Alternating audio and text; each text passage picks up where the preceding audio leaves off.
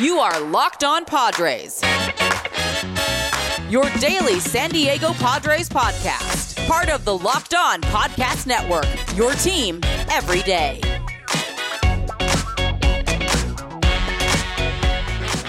Greetings, ladies and gentlemen, and welcome to another edition of not just the Locked On Padres podcast, but also the Locked On San Francisco podcast. I'm one of your hosts, with occasionally, but certainly not always, the most, Javier Reyes. Find me on Twitter at Javapeno, Javiiipeno, and I'm being joined by, for the first time, all off season, in way too long, to be honestly, probably since before like 2 months before the regular season was done, is the pride of San Francisco, the lands of the golden bridges that are sometimes gated. Mr. Ben Kaspick, how are you doing, sir? I'm doing well. I really can't believe that we went this long without talking. And I mean, the Padres have been through a ton. The Giants have certainly been through a ton. And so this is long overdue. And I'm looking forward to chatting about it and having the season get going soon.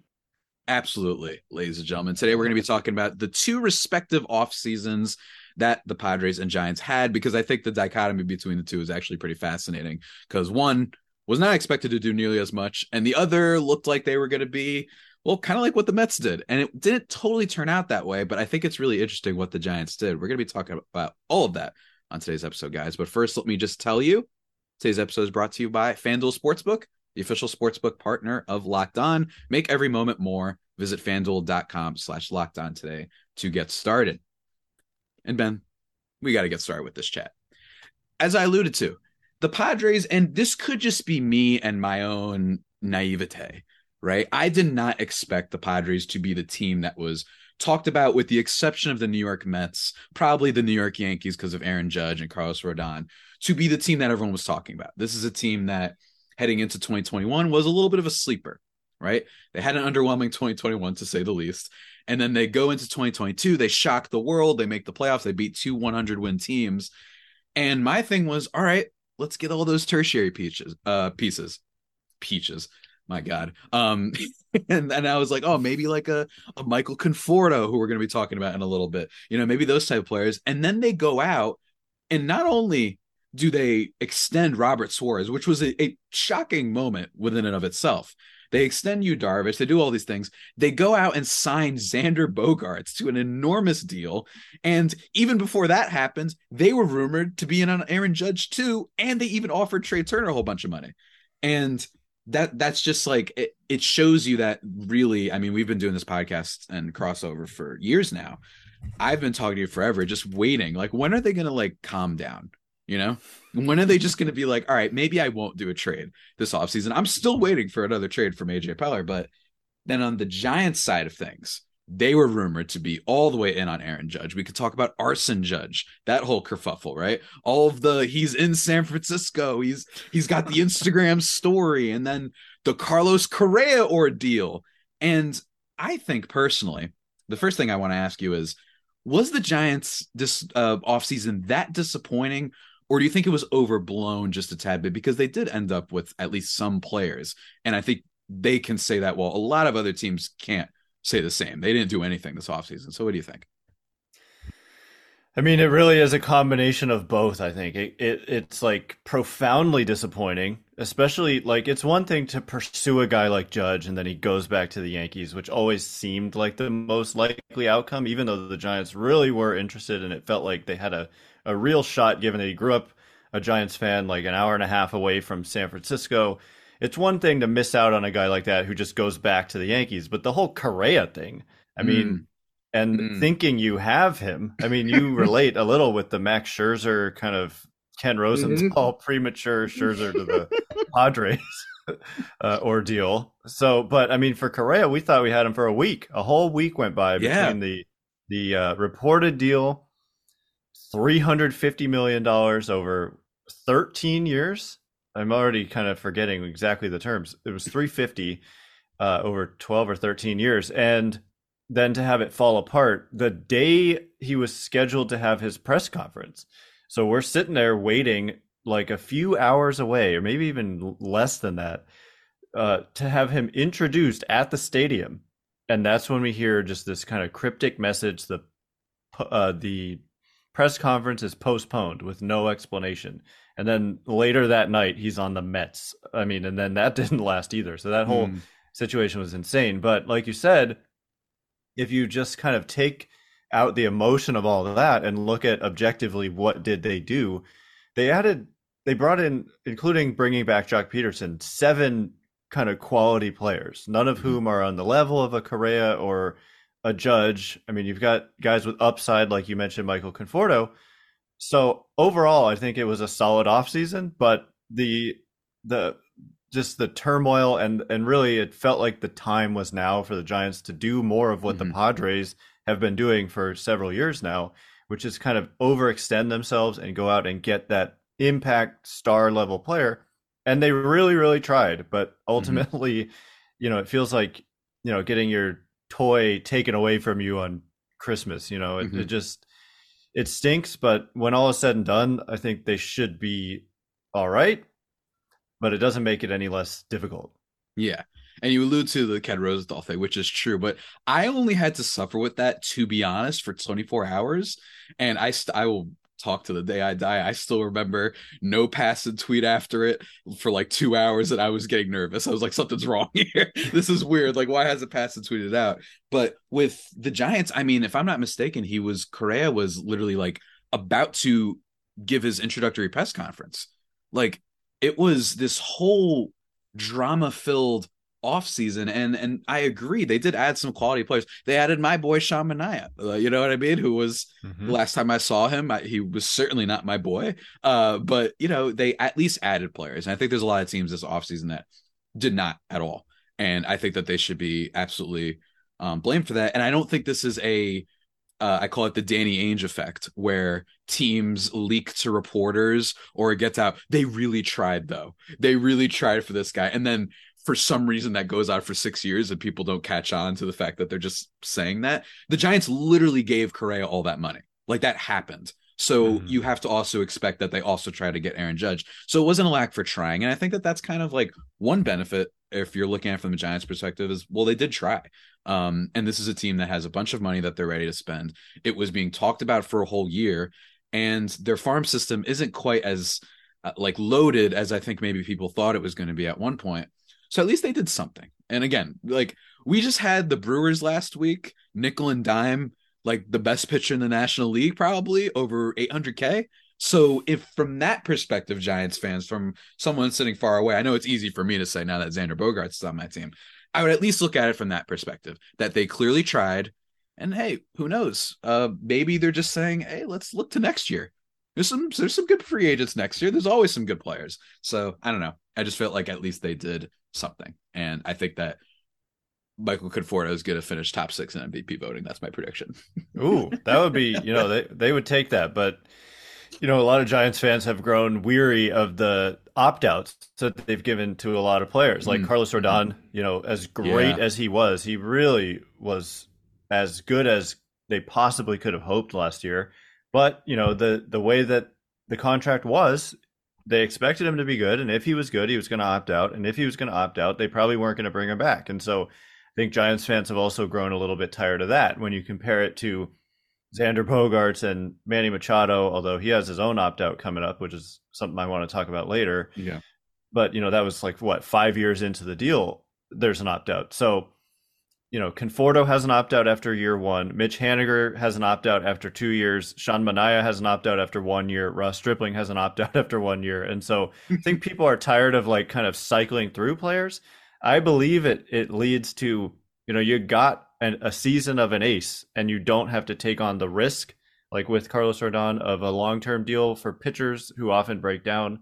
Yeah. And so there's benefits to it, but also from a fan's perspective, you don't get to grow attached to the players in the same way you do when you find out we've just signed Xander Bogaerts for, 11 years? $280 million. Right. And you're just like, all right, well, if I'm a fan, I can buy that jersey and I can wear it for 11 years and, we're good. Whereas Rodon, It's like, I don't want to spend my money on a jersey for a guy who's going to be here 1 year and then leave. And so the Giants, they needed someone to anchor be the like face of their team, and they tried. I mean, they offered Judge reportedly the exact same deal that he ended up taking from the Yankees, 9 years, 360.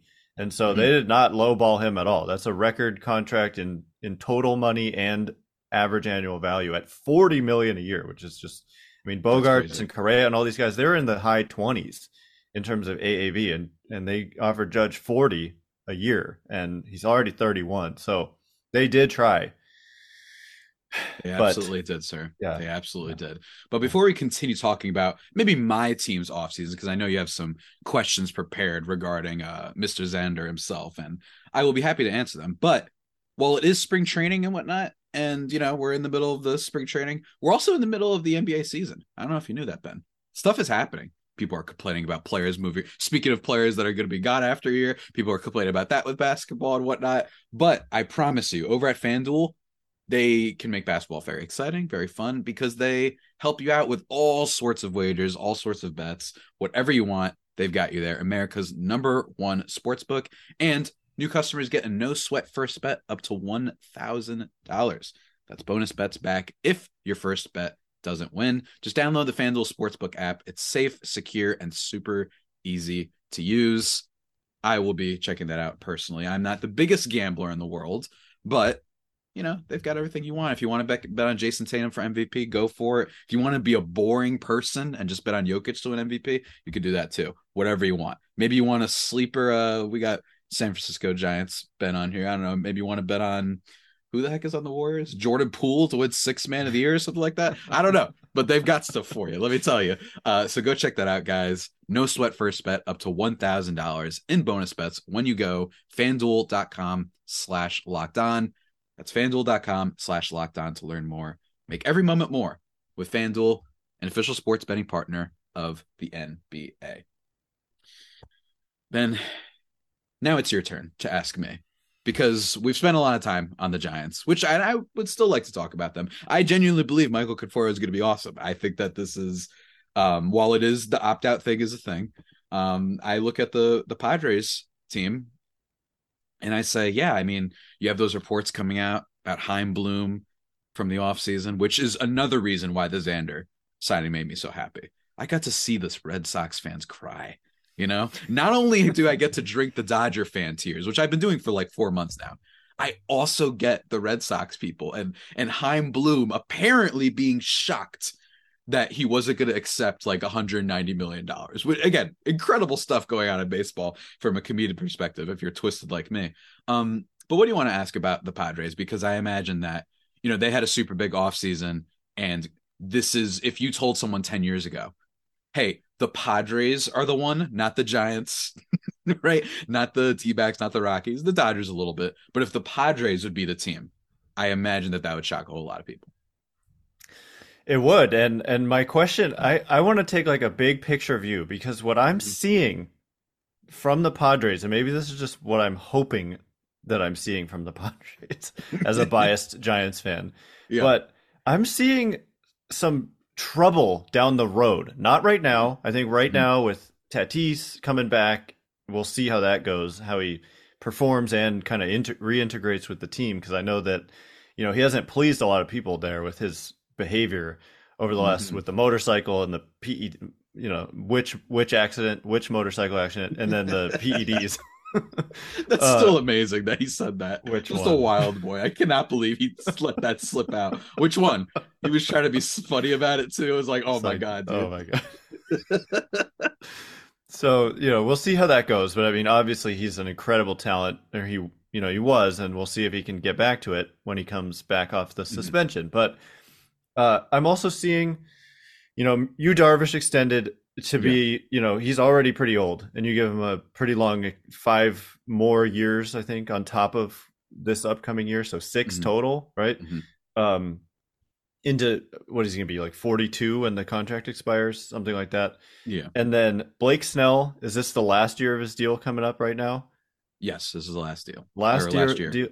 Last year of Snell, and then Machado has the opt-out, and then Soto, who I think, a Boris client who they just typically don't agree to extensions before free agency. And so there's a scenario out there where Snell is gone, after a year where Machado opts out, possibly leaves. They possibly bring him back, but possibly leaves.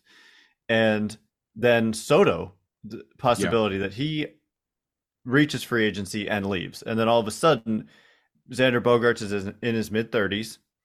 Yu Darvish is pushing 40. Mm-hmm. And you've got Tatis. So I just wonder, I know that sustainability, there's like all this articles written about the owner talking about he doesn't want to hear about sustainability and all that. Mm-hmm. But I'm just, as good as they are now, like 2023 on paper, like, I guess there's so many questions there. Like, do you think Manny Machado might leave? Is kind of my first question. With this, he said he's going to opt out in another 5 years that he'd be opting out of. What is your feeling about the future of Manny Machado and if he's going to be back in San Diego? I am leaning more towards that he'll stay. I think that the Juan Soto thing, I think that I talked about that. Xander Bogaerts, some of the deals that they've given, one might view that as them hedging their bets, them saying, all right, if we can't bring in Manny, we still can go negotiate with Soto. We can negotiate with all these other players, which is fine. I think, though, in the end, I tend to lean on the side of, look, Juan Soto, I mean, I think it's good that the Nationals traded him, in quotes, because I really do think that team had absolutely nothing. And they have these giant albatrosses in Strasburg and Corbin.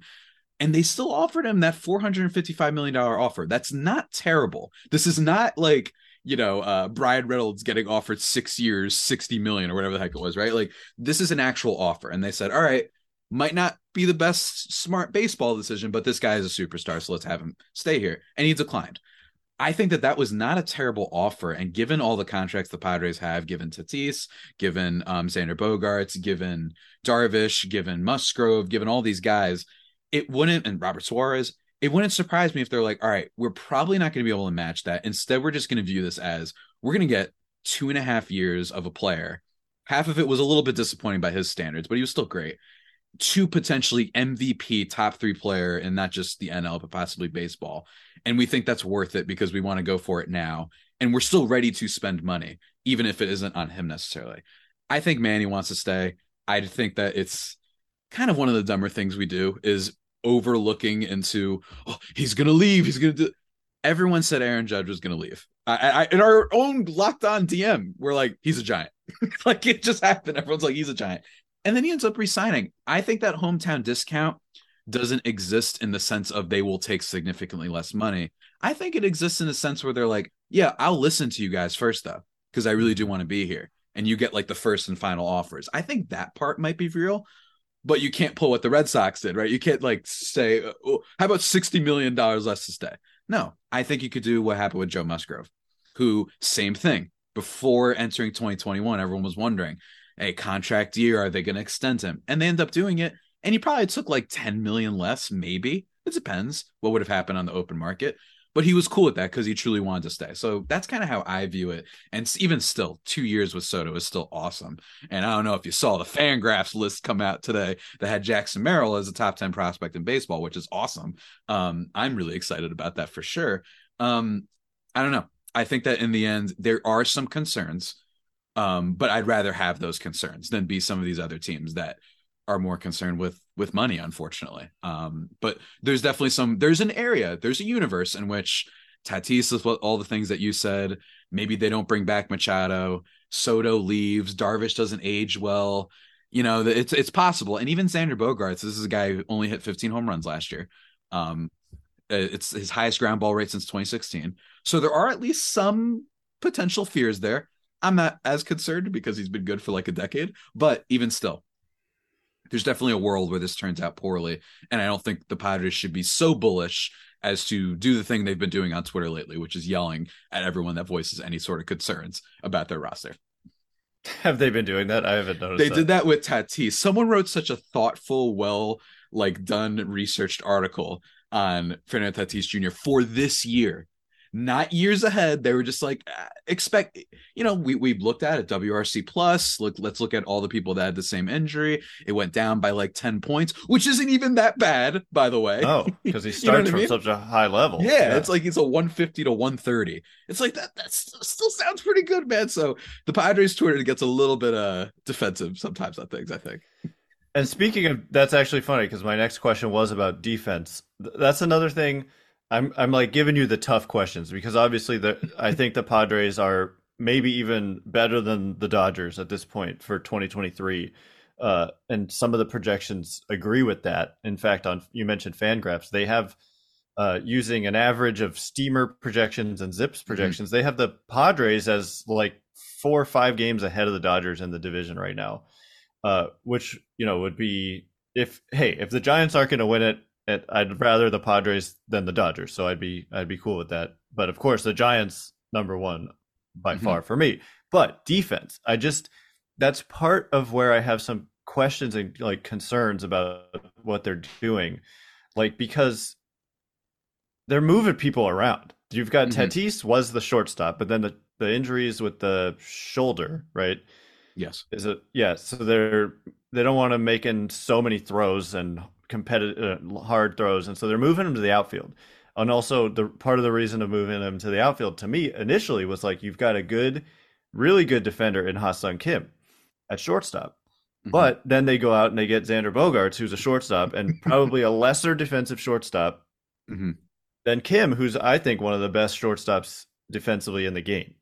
So you're moving Bogaerts to short, and then it's like you've got Cronenworth, who's a good second baseman defensively, and you're moving him to first base, and Ha-Seong Kim to second. And so there's just so many guys who are moving to me to like less than ideal defensive positions. I think Cronenworth could probably be fine, if not good defensively at first, but I think he has more value because his bat is not like true impact bat. I think he's a good offensive second baseman, but the bar at first base is higher.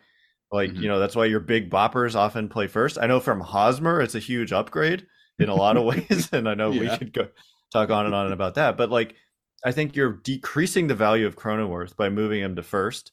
You're decreasing the value of Kim somewhat by taking away the fact that he's an elite defensive first baseman. And then maybe it gets, I don't know. And then Tatis in the outfield, do we really know if he's even going to do well there? Like, just because you're a good athlete does not always mean you're going to be a good outfielder. And he's kind of a wild man just in the way he plays, and maybe he's a little over aggressive or something. I don't know. And so I just wonder, what do you think about all these kind of moves they're making defensively to accommodate pieces that, while great players, like they're just moving to kind of weird spots sometimes? It's a great point. In fact, I actually was thinking of doing a whole episode on this because everyone on the Padres, with the exception of Manny Machado, basically is seemingly going to be, and Trent Grisham, probably going to be playing a different position. They just said that Juan Soto is going to be in left field. I don't know if that maybe will be a boost for him, considering he was literally one of the worst defenders in the game last year. I'm not as concerned with that. I think that was weird. I don't know how you go from like 90th percentile outs above average to 1. It's got to be some sort of middle ground there. I don't know what happened. I don't know if he was lollygagging. I don't know if he was just so excited to be with the Padres he forgot the ball just sailed over his head. I don't know. But with Jake Cronenworth, it's a good point. I still think he can play first decent enough. He's made some good snags before. And like you mentioned, I will literally take a bag of Sun Chips over Eric Hosmer at first base these days, like anything whatsoever. But hey, Josh Bell, not a bad defensive first baseman. So that was one thing about him that I thought was interesting, to see if whether they were going to bring him back. They didn't. Cronenworth, not terrible, though. That's my big thing, right? Outs above average, it's -1. Defensive runs saved, it's -1. Not the worst in the world. I'm really curious to see what he does in a greater sample size, and knowing that he's going to be the first baseman is going to be interesting, even if he doesn't have that typical build or stats and output that first basemen usually do, which is just a ton of power and whatnot. We'll see. Ha-Seong Kim, great question. I don't know what's going to go on there. Again, there's just so many like questions. Where's Matt Carpenter going to play, right? We didn't even talk about him. And they brought in Nelson Cruz to probably be a DH. Or heck, maybe they'll make him play first base sometimes. I don't know. There are a lot of questions there for sure.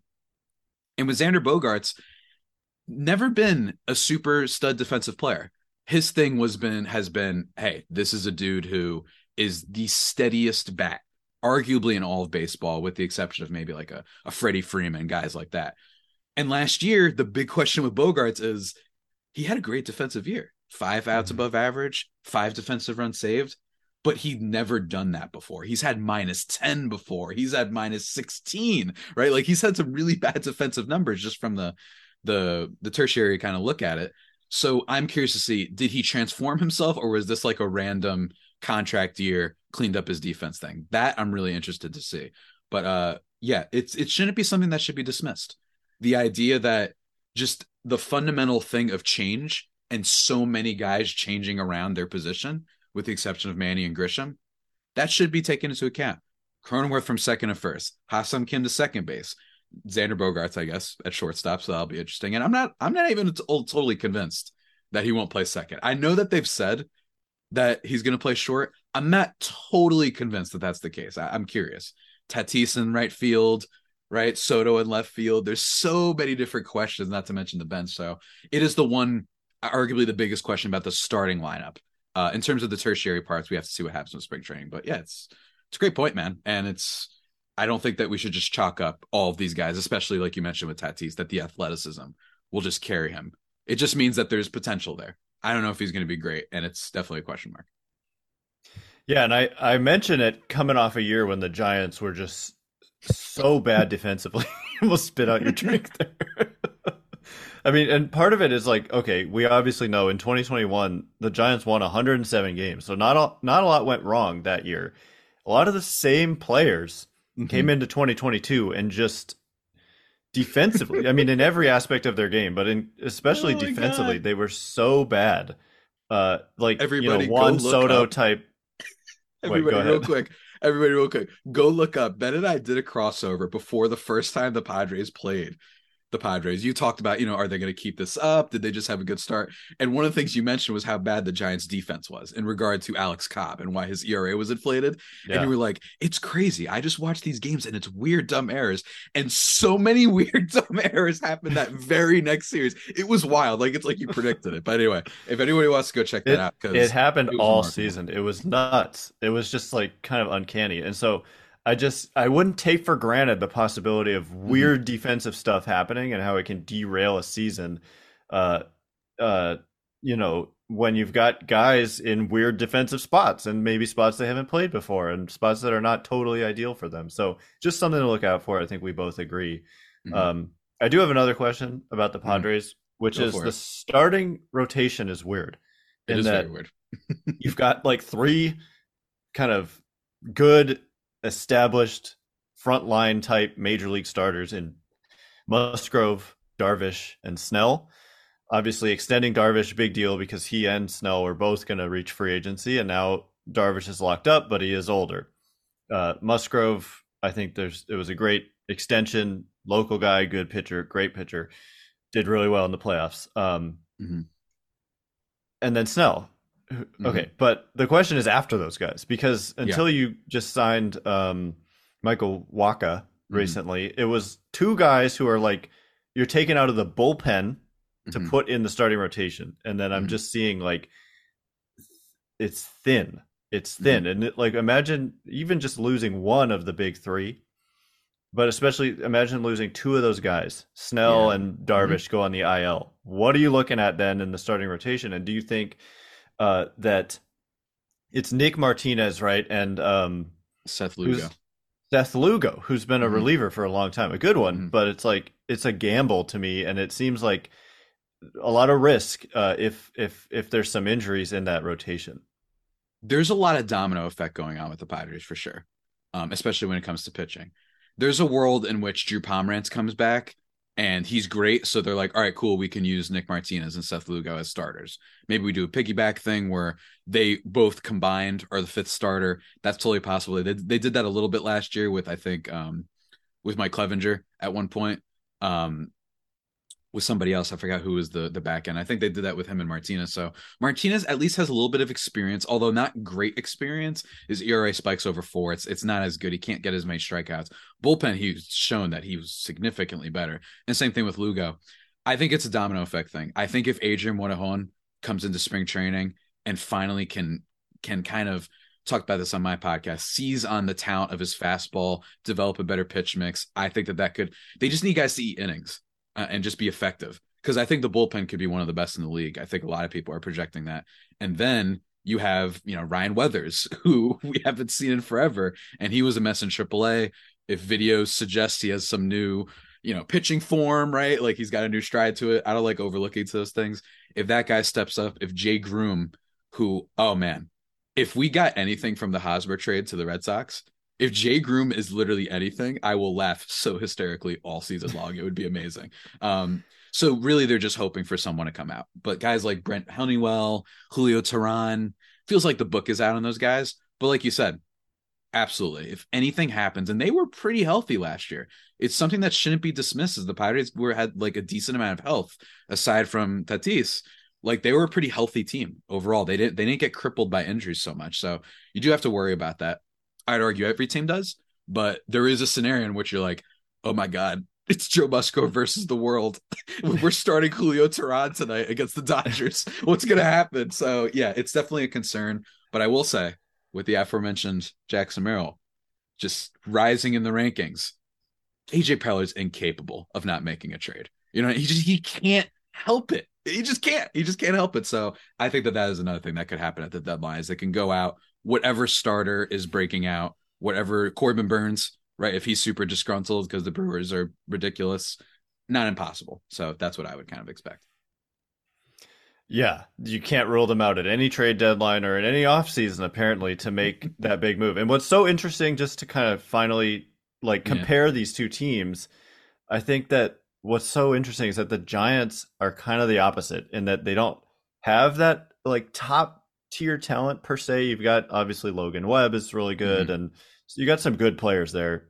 But the Giants starting rotation, just by comparison, is so deep that they've got like Anthony DeSclafani, who had a 3.17 ERA in 2021. Last year had an ankle injury, only made 5 starts, but he projects into the bullpen along with Jacob Junis, who made a lot of starts for them last year, and it was actually pretty good in that starting role. Kind of tailed off at the end of the season, but those are two guys who project into the bullpen because they've got Webb and Cobb and Wood and Manaea and Stripling, and then they've also got a kind of stud prospect, also considered by some to be like a top 10 prospect in the game, who's kind of on the doorstep of the majors. So the Giants' strategy, and it's not just in the rotation, but also their position players, and I would even say in their bullpen, they just got a lot of depth. And so it's a very interesting comparison between these two teams. It's kind of like, will the depth win out over the course of 162, or will it be that high-end talent? And I think it's going to come down to for the Padres to health. If you lose like 3-4 key top guys, then I think the Padres are in some trouble, whereas the Giants would be able to withstand that. So look, I think the Padres are the favorites over the Giants in the division, but some projections have them a little closer than you might think. The Zips projections had the Giants at 88 wins and the Padres at 91. And so it's not far apart. And I can't wait to get the games going and see how it plays out. I can't wait. I'm so freaking excited for this year. Not to mention we got World Baseball Classic stuff too, as a little appetizer. But everybody, that about does it for today's edition of the Locked On Padres podcast and the Locked On Giants podcast. In case of the Padres, might be the only pod better than the Padres themselves. Ben, give the people a plug. Tell them what you got going on before we close this thing out. Well, it's just the daily Locked On Giants podcast, just like Javi's, Monday through Friday, wherever you get your podcasts, including on YouTube. And then you can check me out on Twitter at Ben Kaspick, Kaspick. And what about you? And me at Javapeno, Javiiipeno. I do a lot of dumb tweets on there that aren't always baseball. So you can check out at LO_Padres and Locked On Padres on YouTube. It's been a blast as always, sir. And all of you folks out there, stay safe and, of course, stay faithful. See you next time.